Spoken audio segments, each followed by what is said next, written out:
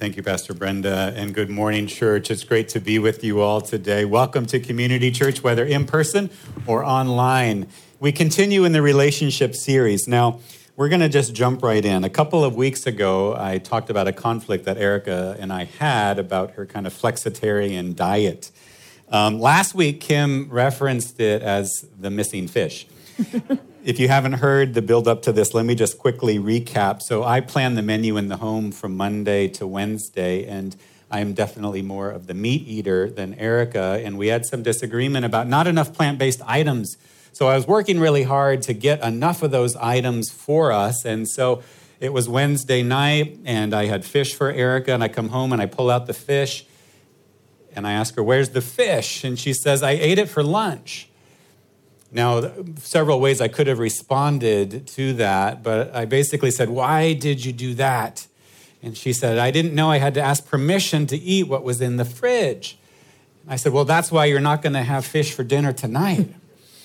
So I blamed her, right? I blamed her before she could blame me. And I wanted you to have the chance to hear Erica's perspective on this and to get at what was kind of coming below the surface. Those that don't know, this is my wife, Erica. She's a doctor of psychology, does private practice here. So if you're new, if you're online, you don't know her, that's the brief intro. So what was going on internally there? Yeah, I'm so glad I get to tell my story. I put on lipstick for the first time in like 6 months, I think. So the cosmetics companies are not making money off of us this year. But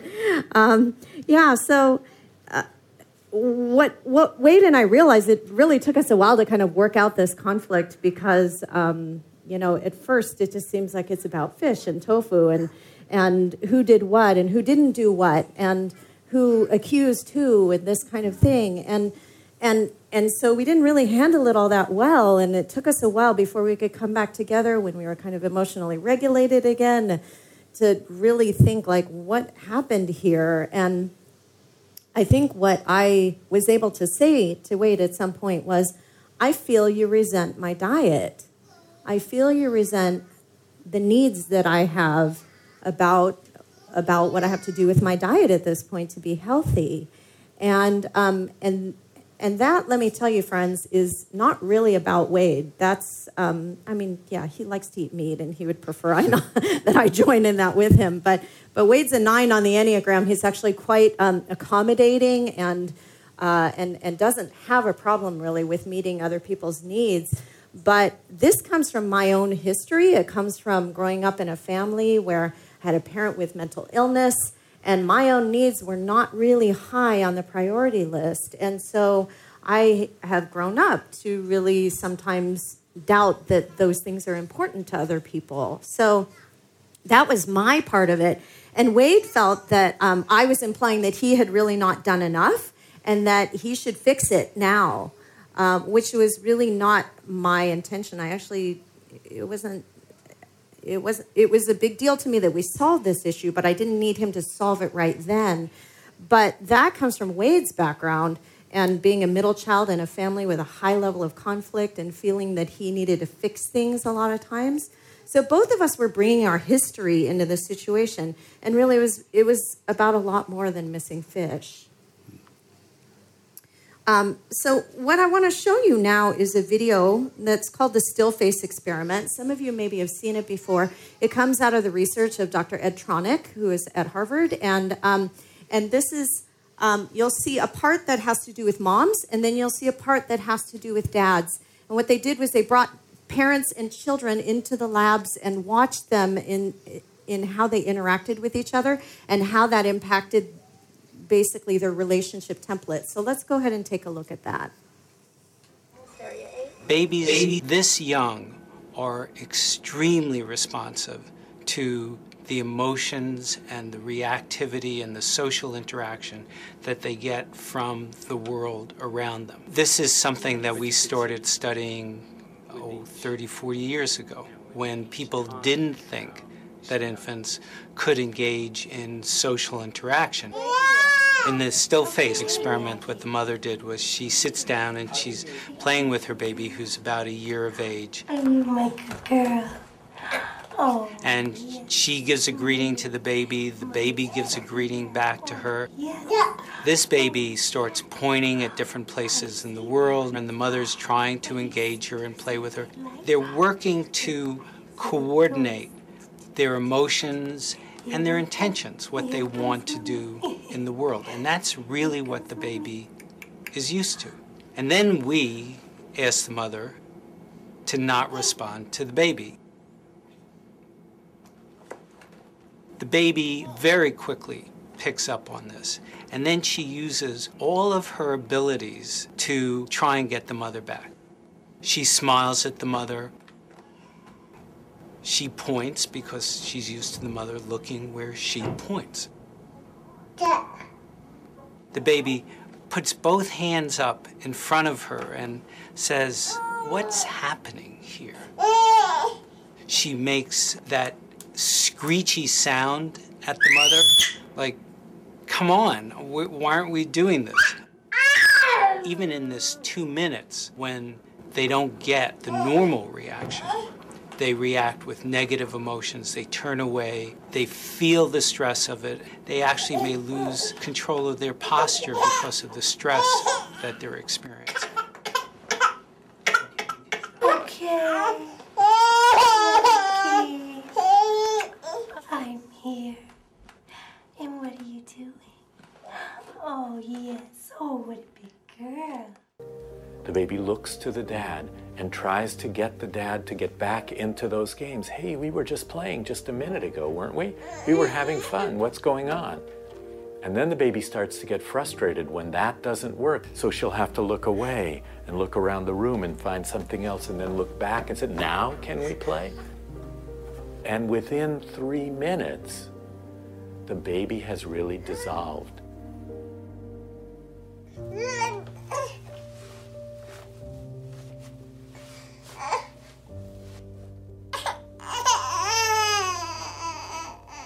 She is trying to get out of the chair.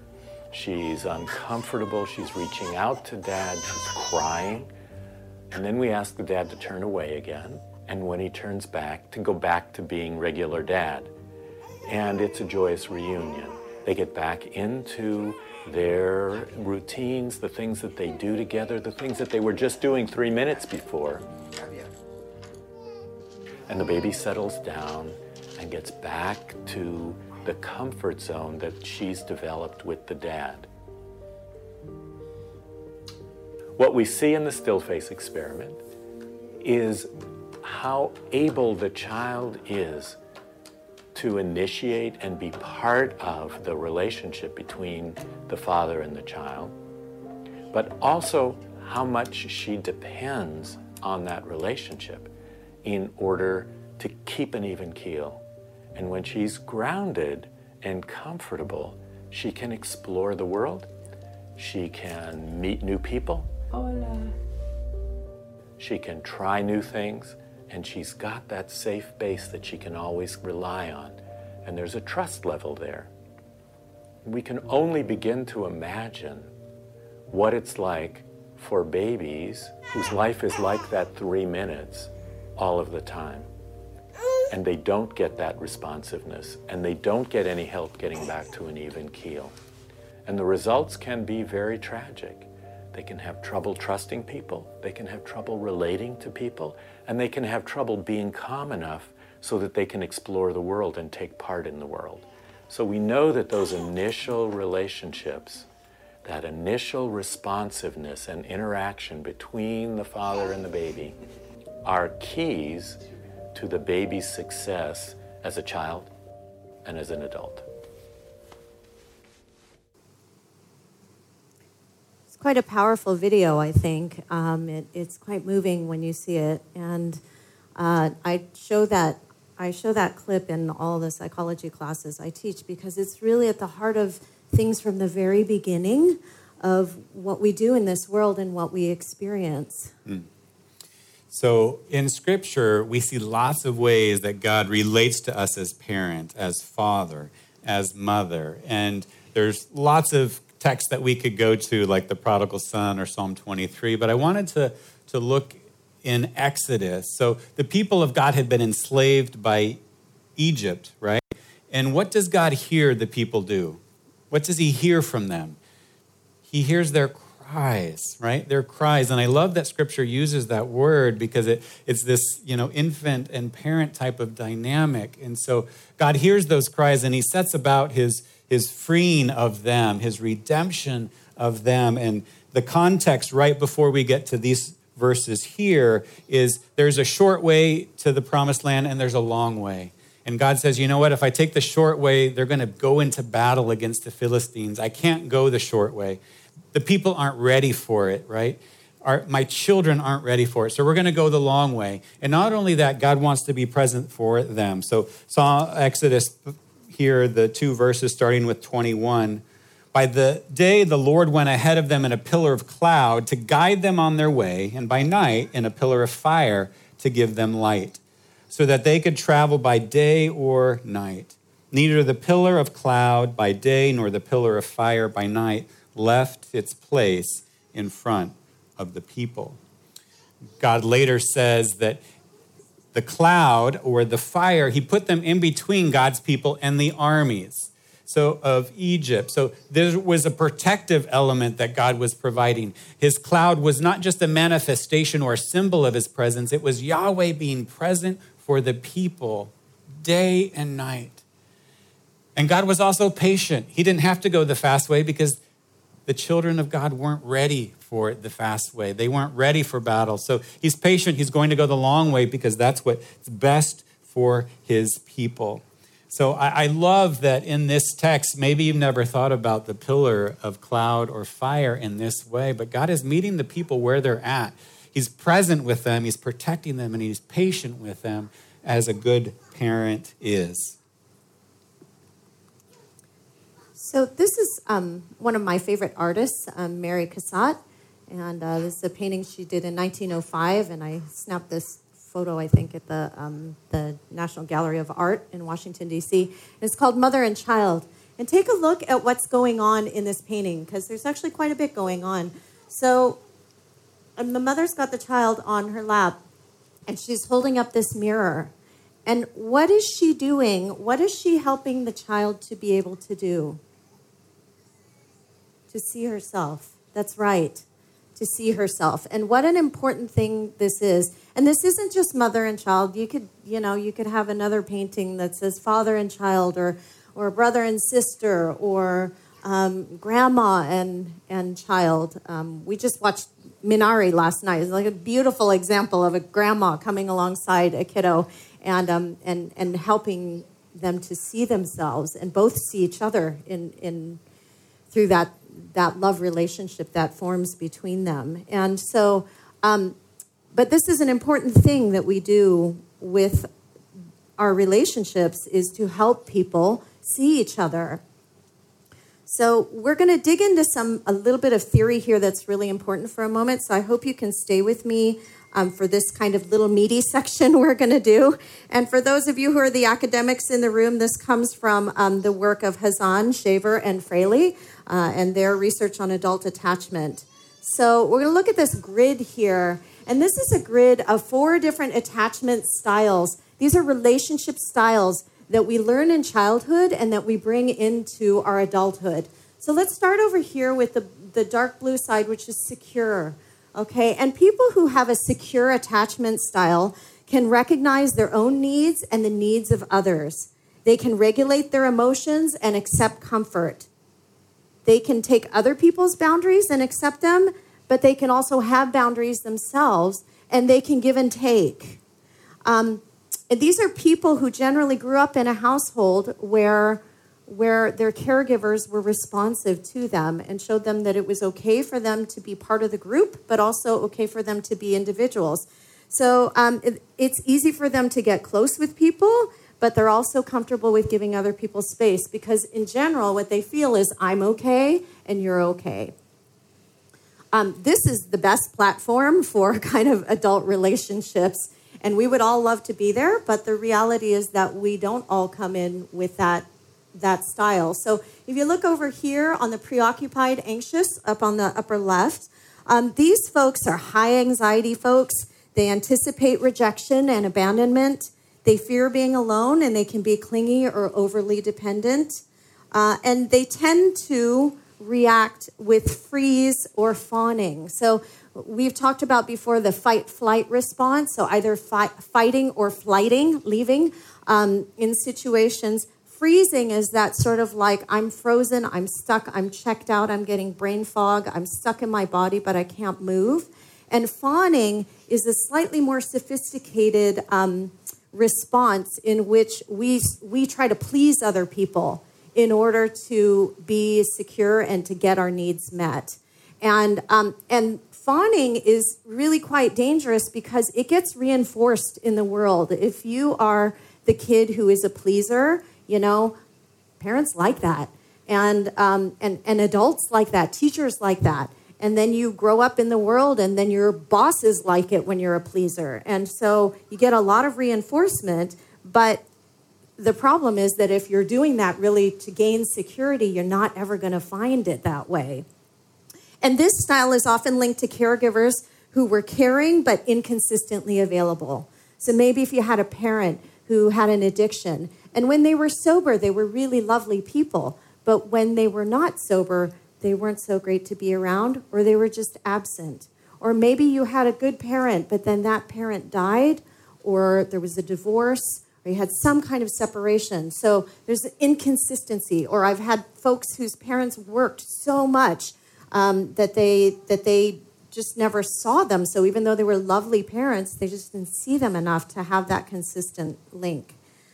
So, and those people generally feel like nobody ever gets as close to me as I want, and sometimes I seem to scare people away. So down in this other category over here, dismissive avoidant, down on the right, these folks avoid intimacy. They tend to be really independent. They prefer not to depend on others and are distrustful. They don't express emotions very easily and are distant or shut down. And they tend to flee or to freeze in situations. And these are often linked to caregivers who were absent or neglectful. Because the reality is that if you can't count on the adults around you to be there for you, who do you count on? Yourself. That's right. So, and these folks are uncomfortable in general getting close. They feel like a little bit smothered in relationships and feel like other people want them to be more intimate than they're willing to be. And then the fourth category over here is fearful avoidant or disorganized. These terms sometimes have different interchangeable names, but these folks generally don't view themselves positively or view other people positively. And so they have a high level of anxiety, but also a high level of avoidance. And so you get this push-pull dynamic. They can be vacillating and volatile. They want to be loved, but they're worried they will get hurt if they get close, and they don't really think they can be loved. And so they suppress or deny their feelings, but they maybe can explode later. And this is often linked to chaotic childhood environments, really unpredictable childhood environments, or where there's abuse or witnessing of domestic violence in the home. So all of us have a style, and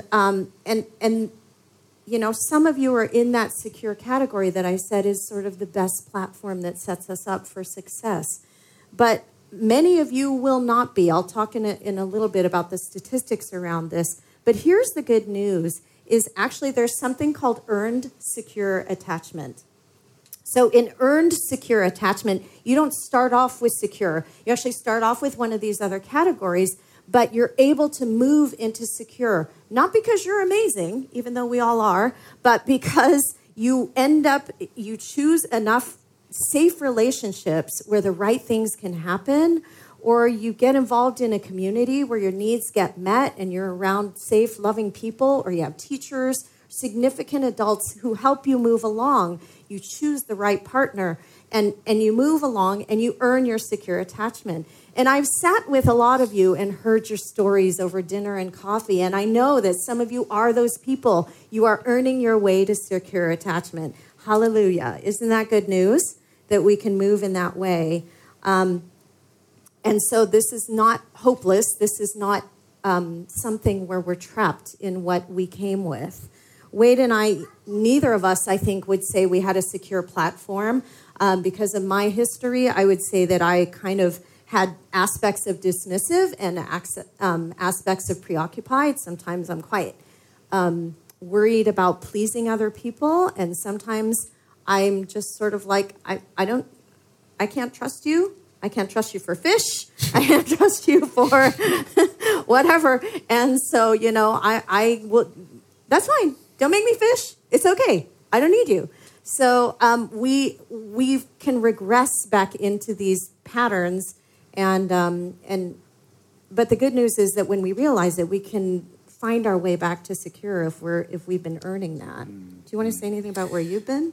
Yeah, I mean, similar. I probably started more with the anxious attachment, and we started our relationship very young, and we both brought that reality to our relationship. So there was a real clinginess that we had with each other, because we were meeting each other's needs, but in a kind of a dysfunctional way. If you've seen the movie Jerry Maguire, it's Tom Cruise and Renee Zellweger, I think, and one of them says to the other about their relationship, "You complete me," right? And that's sort of how we viewed each other. We filled this huge gap that was kind of a never-ending well of need. And so in our relationship, we had to get healthier individually, but also healthier in our way of relating as a couple. So we have made this journey oftentimes to secure, but as you can tell, in those moments of conflict, sometimes we revert back into those unhealthy ways. So this, I think, is an interesting thing as I've been digging into this topic this week. Attachment styles can explain the disconnect between our head and our heart. So attachment styles can explain the difference between what we believe theologically about God and then our experiential belief about God when there's a disconnect. So if you believe God is love, and hopefully you do, but do you struggle to believe God loves you? Or do you think God only loves me when I'm performing perfectly? Can you say, God loves me in the midst of sin? And when you have this disconnect, probably attachment styles are at play. There's something going on under the surface that's creating this disconnect. I know God has forgiven me, but do I really believe he's forgiven me again and again? So when you find this, pay attention to the disconnect. So looking at these 4 boxes and how this kind of relates. So what if God has not answered your prayer? If you're in a secure place, you might think, well, perhaps my heart is not aligned yet with God's, or maybe I'm waiting and I don't know what the outcome will be. But if you're in one of these other boxes, you might ascribe negativity to God or to yourself. If you're in this preoccupied or anxious place, you might think the first thing is, I must have done something wrong. I have unconfessed sin. That's why God isn't responding. I'm nervous about that attachment. If you're dismissive or avoidant, maybe you haven't brought your big prayer request to God in the first place. I'm not going to ask God to heal this because I don't think I can depend on him anyway. Or maybe in the fearful category there, I really want God to care, but maybe he doesn't. I'm unsure. I have this need, I'm in and I'm out, and there's this unpredictableness to our relationship. So it's important to know, not just in our head, but in our heart, that God does in fact love us. And sometimes we need to remember the words that Jesus brings to us and the words he wants to speak to us. So we have some of these wonderful verses here that Jesus speaks. He says, I do not say that I should pray to the Father for you, because the Father himself loves you. Jesus says, my little children, I will not leave you orphans. Says, anybody who loves me will be loved by my Father, and I shall love him and how myself to him. And then in Psalms, we see this, I am the Lord your God who brought you out of Egypt. Open wide your mouth and I will fill it. This image of a parent feeding a child. So we know that God wants this secure attachment for us. It's how he wants to relate to us and us to him. So how do we get better? How do we be better in this? And how do we grow in connecting these things in our heart and our head? Well, one thing that won't help us is if we get super neurotic about doing this perfectly. Okay, so take a look at this cartoon here. This guy says, will you validate my parking? And she says, you did a great job. Even evenly spaced at nearly a perfect right angle. So we're not talking about needing to get this right all the time. In fact, parents, because parents can get really nervous about this kind of stuff. And parents who are anxious really want to do well. It is a big job to raise a child. It is a big job to enter into an intimate relationship, and we want to do it well. So parents who promote secure attachment are actually only attuned to their children about 30% of the time, okay? So what we saw there in that video, that really lovely dance, the positive dance that went on between the parents and the baby, in actuality, when the researchers look at it, that's only going on about 30% of the time when kids are secure. So that's good news. We don't have to be perfect. But the thing is that that's really God's grace, that 30% is enough. So it is not a goal, okay? If we aim for 30%, you're going to get 5%, okay? So this is really important. And the statistics in the U.S. show that about 50 to 65% of adults have a secure attachment style. I looked for data on this in Hong Kong or in China in the region, and I couldn't find really good numbers on this. But what I did find is data that shows that that parents and children in Chinese culture are more likely to have anxious or the preoccupied or the dismissive styles. So you see less security, essentially. I can't give you numbers on that, but that means that this really is quite important for all of us. So let's talk about what will not help also, besides getting super neurotic, is hovering, helicoptering over somebody and out of our own anxiety. That is not what we call attunement and connection, okay? Nagging or constant correcting. That is not, though you might mean well, because you think that you have the information to help somebody do better, is not what we would call attunement in relationship. Giving unsolicited advice, telling other people how they can do better, is also not attunement. And hijacking the conversation by talking about your problems is definitely not attunement, okay? So when other people come to you and then you're like, oh, I know what you mean, and because this is happening to me, and let me tell you about how awful it is for me, and now we've hijacked the conversation and derailed it to be about us. Also, overprotecting due to your own fear, okay? So when I moved to Hong Kong, I was shocked at how many parents would admit to me that they do their children's homework, okay? Now, I know there's some of you in here who are doing it, so no judgment from me on this, okay? Because I get that we're anxious and we don't want our kids to fail. We don't want them to be shamed by teachers. But that is overprotecting due to our own fear, okay? And that is not attunement. And neither is giving or paying for the best opportunities, okay? Didn't I pay for the best of education for you? Did I not drive you to all your ballet lessons? Did I not pay for your football? So this is not attunement, okay? What is attunement is that connection that you saw in that video. It's the putting down our phones. It's being together and really listening. And this is something that we can all learn how to do. We may not have received it, but we can learn how to do it, and we can do it. So if you find yourself now in this category of one of those insecure attachment styles, so basically everything that is not secure is called insecure. If you are in one of those insecure attachment styles, one of the things I'd really encourage you to do is to write a letter that you don't intend to send to whomever hurt you, okay? It's really important that you not send this letter, okay? Because these are not our refined thoughts on things, okay? This is like spill your heart out. And David did it, and we call it the Psalms, okay? So it's godly. We actually can do this. But, don't send it, okay? Take that. If you feel like it's time and you're ready to have an actual conflict resolution discussion with somebody about the things that you've written, then go and talk to a therapist or go and talk to a pastor, sit with somebody and really discern whether what you want to say is going to get you what you want and is really the right thing. So, but I'd really encourage you to just, this is not going to fix everything, but this is just a start to kind of address the needs and the things that you didn't get, and for you to acknowledge it, because when we can feel it, we can heal it, actually, with God's help. And when we can put it in our words, we can, if we name it, we can tame it. So these are important kind of principles.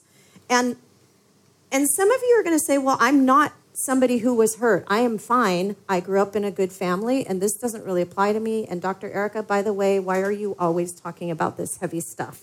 So let me say that remember those statistics that I gave you from the U.S. and then and what we know about Chinese culture, what the data is telling us.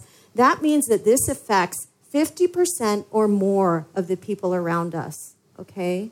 So there is no one in this room or in our circumstances whom this is not relevant for, okay? Because if you take 4 people, you're talking about 2 to 3 people around you who have this issue going on or who are working through this in some way, if not you.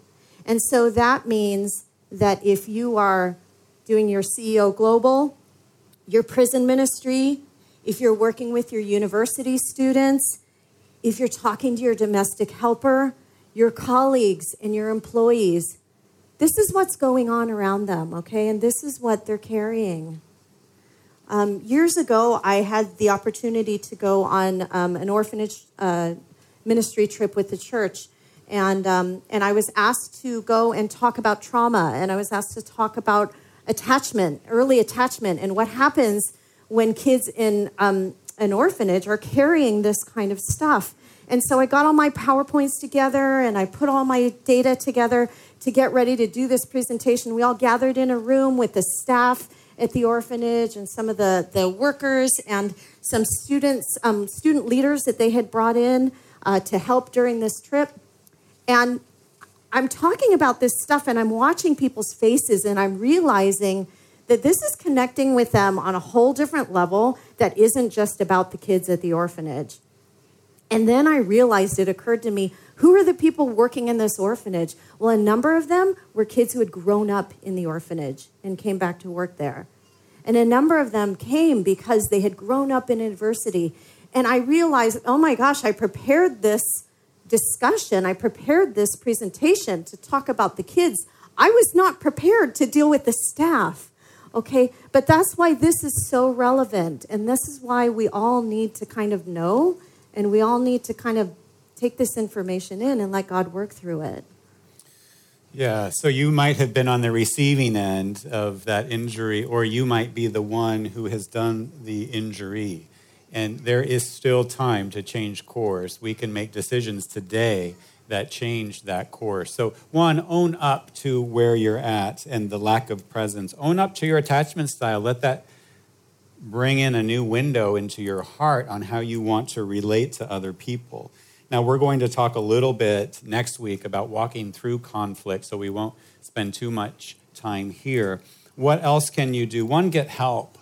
Read a book on attachment. We've got, I think, one workbook left at the table on our How We Love, and that's for sale there. There's also great TED Talks on this. Talk to a pastor who understands attachment and won't just tell you to try harder, right? The same, be prayed for with somebody who isn't going to just give you advice, but to be with you in that moment. And we'll have a time for prayer after the service that we welcome you to.